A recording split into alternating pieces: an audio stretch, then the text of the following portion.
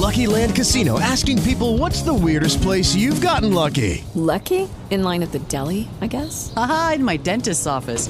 More than once, actually. Do I have to say? Yes, you do. In the car before my kids' PTA meeting. Really? Yes. Excuse me, what's the weirdest place you've gotten lucky? I never win and tell. Well, there you have it. You can get lucky anywhere, playing at LuckyLandSlots.com. Play for free right now. Are you feeling lucky? No purchase necessary. Void where prohibited by law. 18 plus. Terms and conditions apply. See website for details.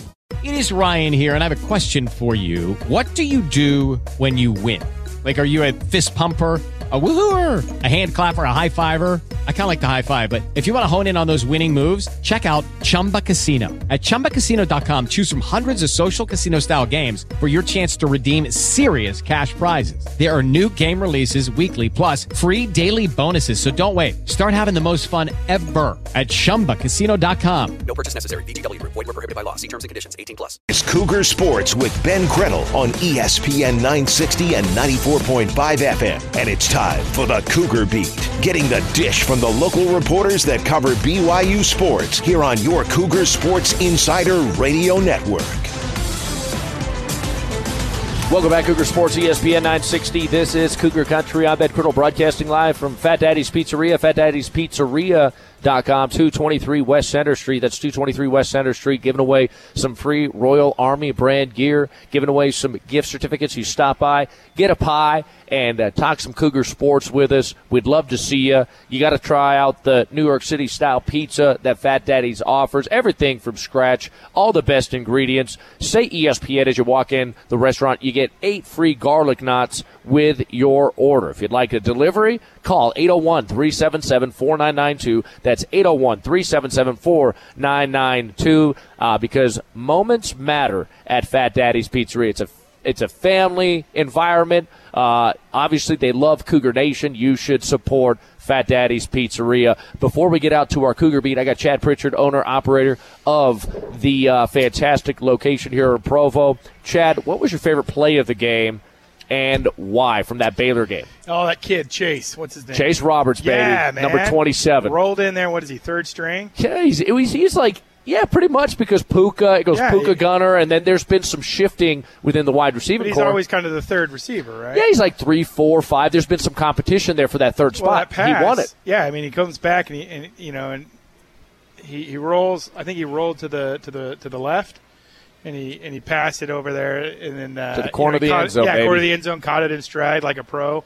I was looking at that and I thought, man, that was a great pass. It was a great catch, right in stride.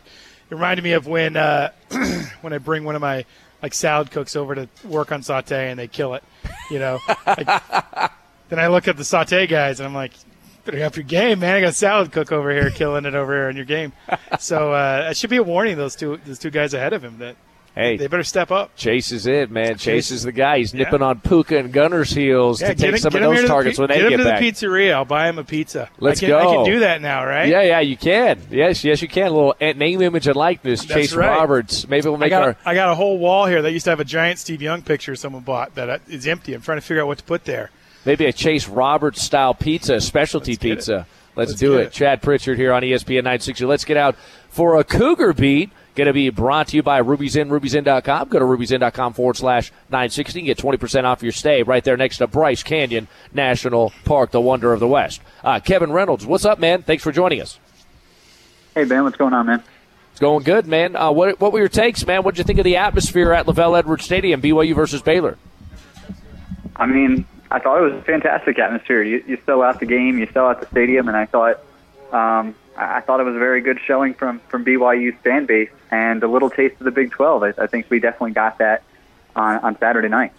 Yes, we did. A big taste of the Big 12. Now, Big 12 football, I said, hey, Big 12 football, BYU-Baylor Big 12 football is not the same as maybe Oklahoma State, Texas Tech, or Oklahoma State TCU football. There is a difference there, right?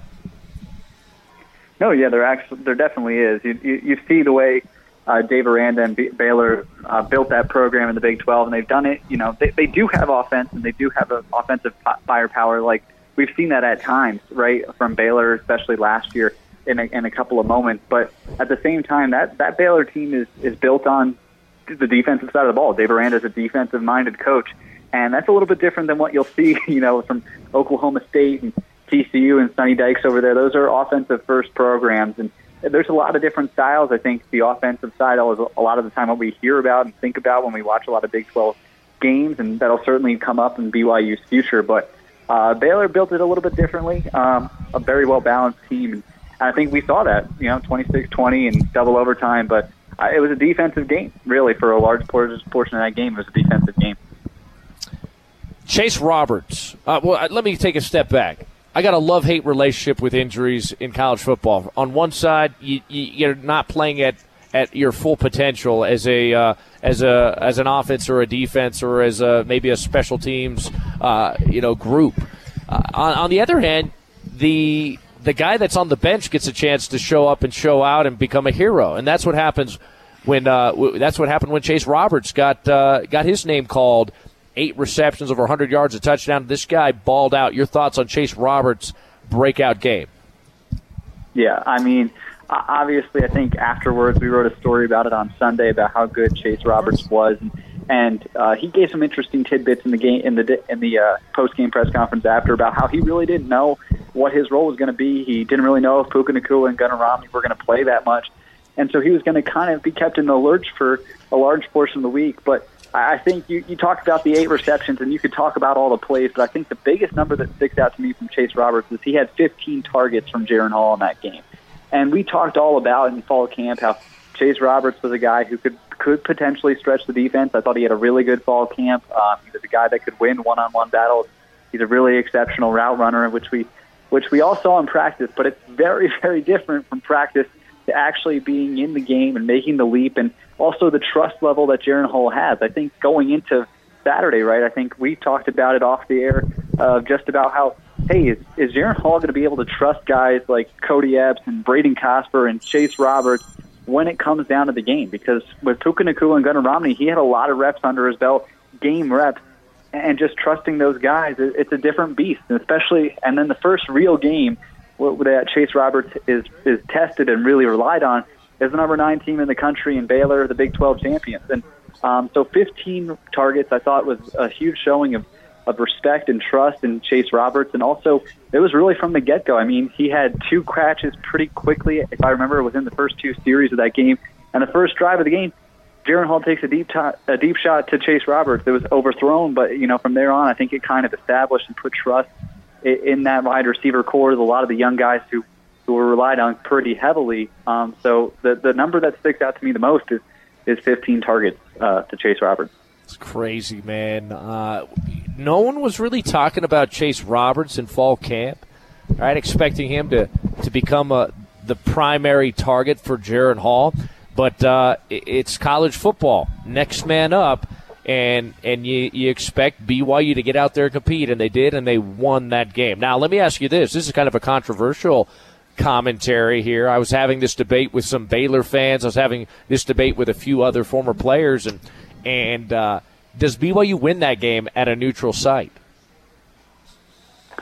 That's an interesting question. Honestly, this might be a comment that I don't know how many people agree with, but I tend to think, college football, I think definitely, where the game is played definitely matters. I definitely believe that's true. But at the same time, I think with the way you look at BYU played the game, and I think defensively, you could talk about the crowd, and the crowd was significant, but at the same time, you got to make tackles, and you got to be defensively sound, and you have to make, at the end of the day, it comes down to who makes the tackles and who makes the plays. And I think that translates. I don't think there's anything there that you would necessarily say, oh, well, BYU's defense wasn't very good, or, I thought BYU's defense was the best we've seen in a long time. So the one thing I think you can point to say, well, maybe in a neutral state this doesn't happen, is the penalties on Baylor. I mean, that is not a team that's normally penalized very often. I think there was a stat there that the false starts, I think Baylor had 5. Maybe I'm wrong, 5 all season last year or something like that. I might be wrong on that, but they had a significant 14 penalties in the last game. Maybe some of those get taken away. So certainly there is an argument to be made there, but at the same time, I think the defensive performance from BYU was quite impressive and quite holistic. So we'll never know the answer to that question, but we'll see. Kevin Reynolds, Salt Lake Tribune here on ESPN 960. The AP poll is in, and BYU's number 12. Is that too high, too low, or just right? I think it's about what we expected, right? I mean, when you beat Baylor and you beat the number 9 team in the country, I think you're supposed to have a pretty big jump. They jump up 9 spots. I think going into it on Saturday night, we talked about it with a couple people, and I think the expectation was around 15. Maybe it's jump into 13, get up to 12. I think 12 is probably right. And you also have the coaches poll; they're sitting at 14. So I think that pretty much evens it out and exactly where you would expect BYU to be after a win like that. But it doesn't get any easier.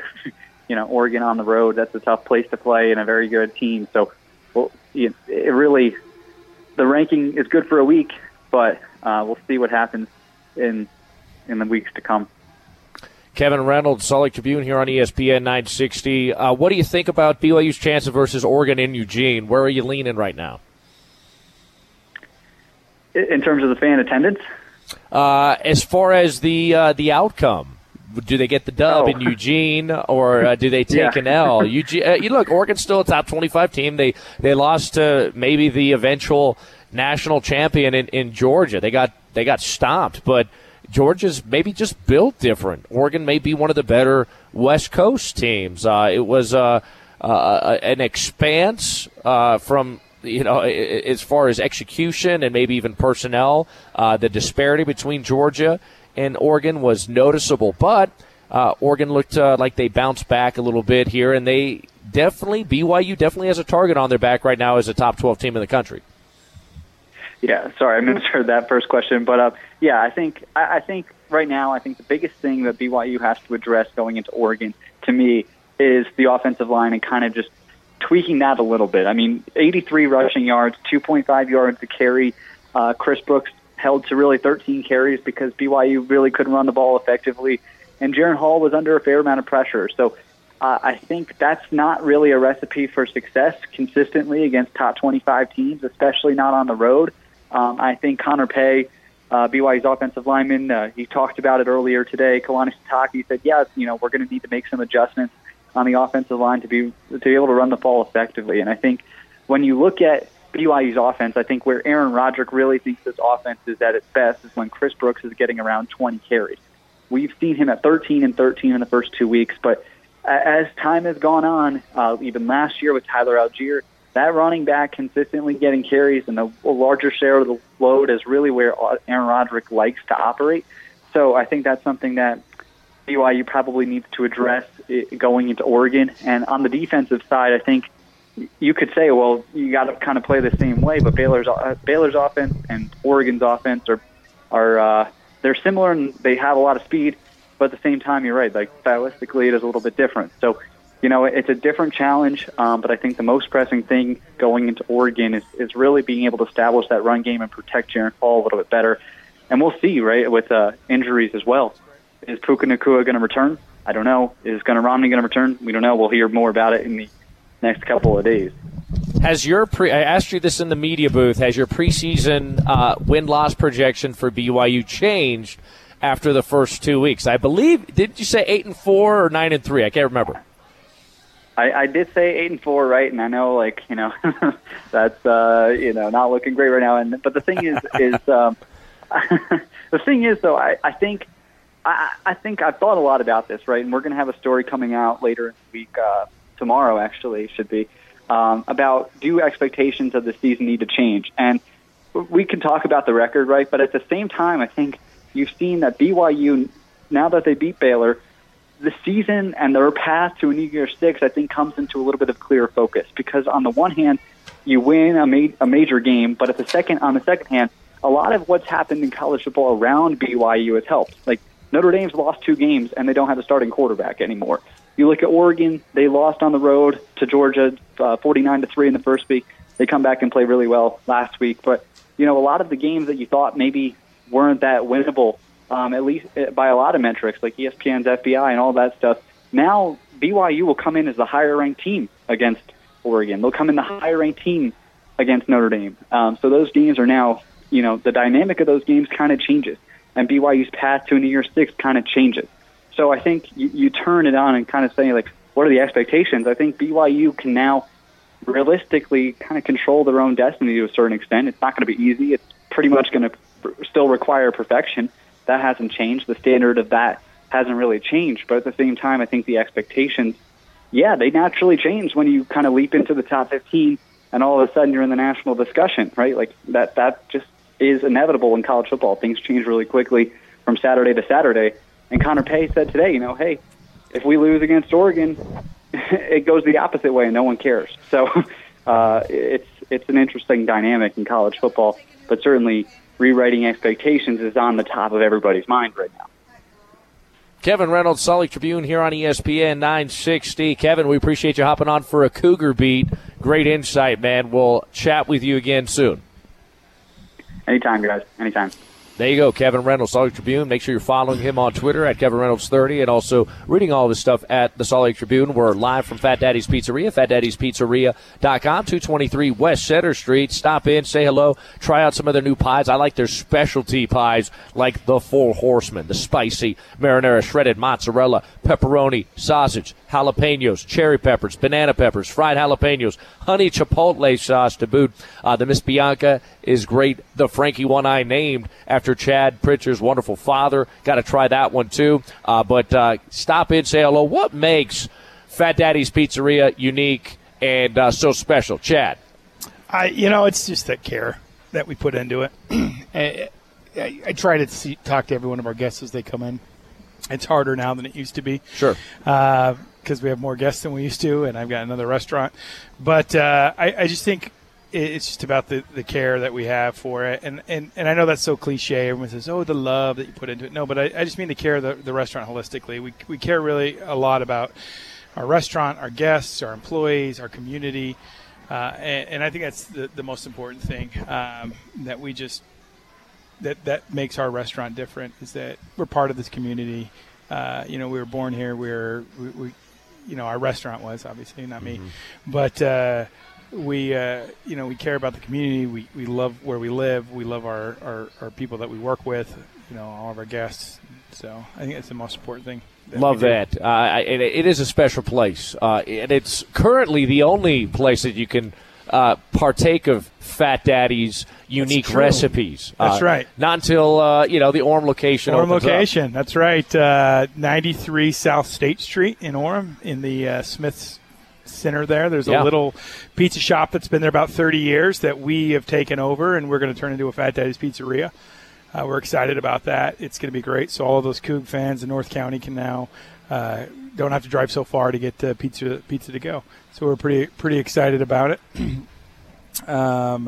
We're looking forward to getting that done. We're looking forward to some great changes coming here to the pizzeria on Center Street as well. Just some more remodel because we had to remodel our location here a few months ago. Put in some new flooring. Now we're going to do that in the kitchen as well. So we're excited about that as well. Just some great things coming to Provo, Utah County, with what we're doing. So if you walk into Fat Daddy's Pizzeria, say ESPN, as you walk into the restaurant, get free garlic knots. 8 free garlic knots with your order. Real quick, what are garlic knots again, Chad? Garlic knots are knots made out of pizza dough. Then we bake them, toss them in garlic butter and herbs and cheese. And it's delicious.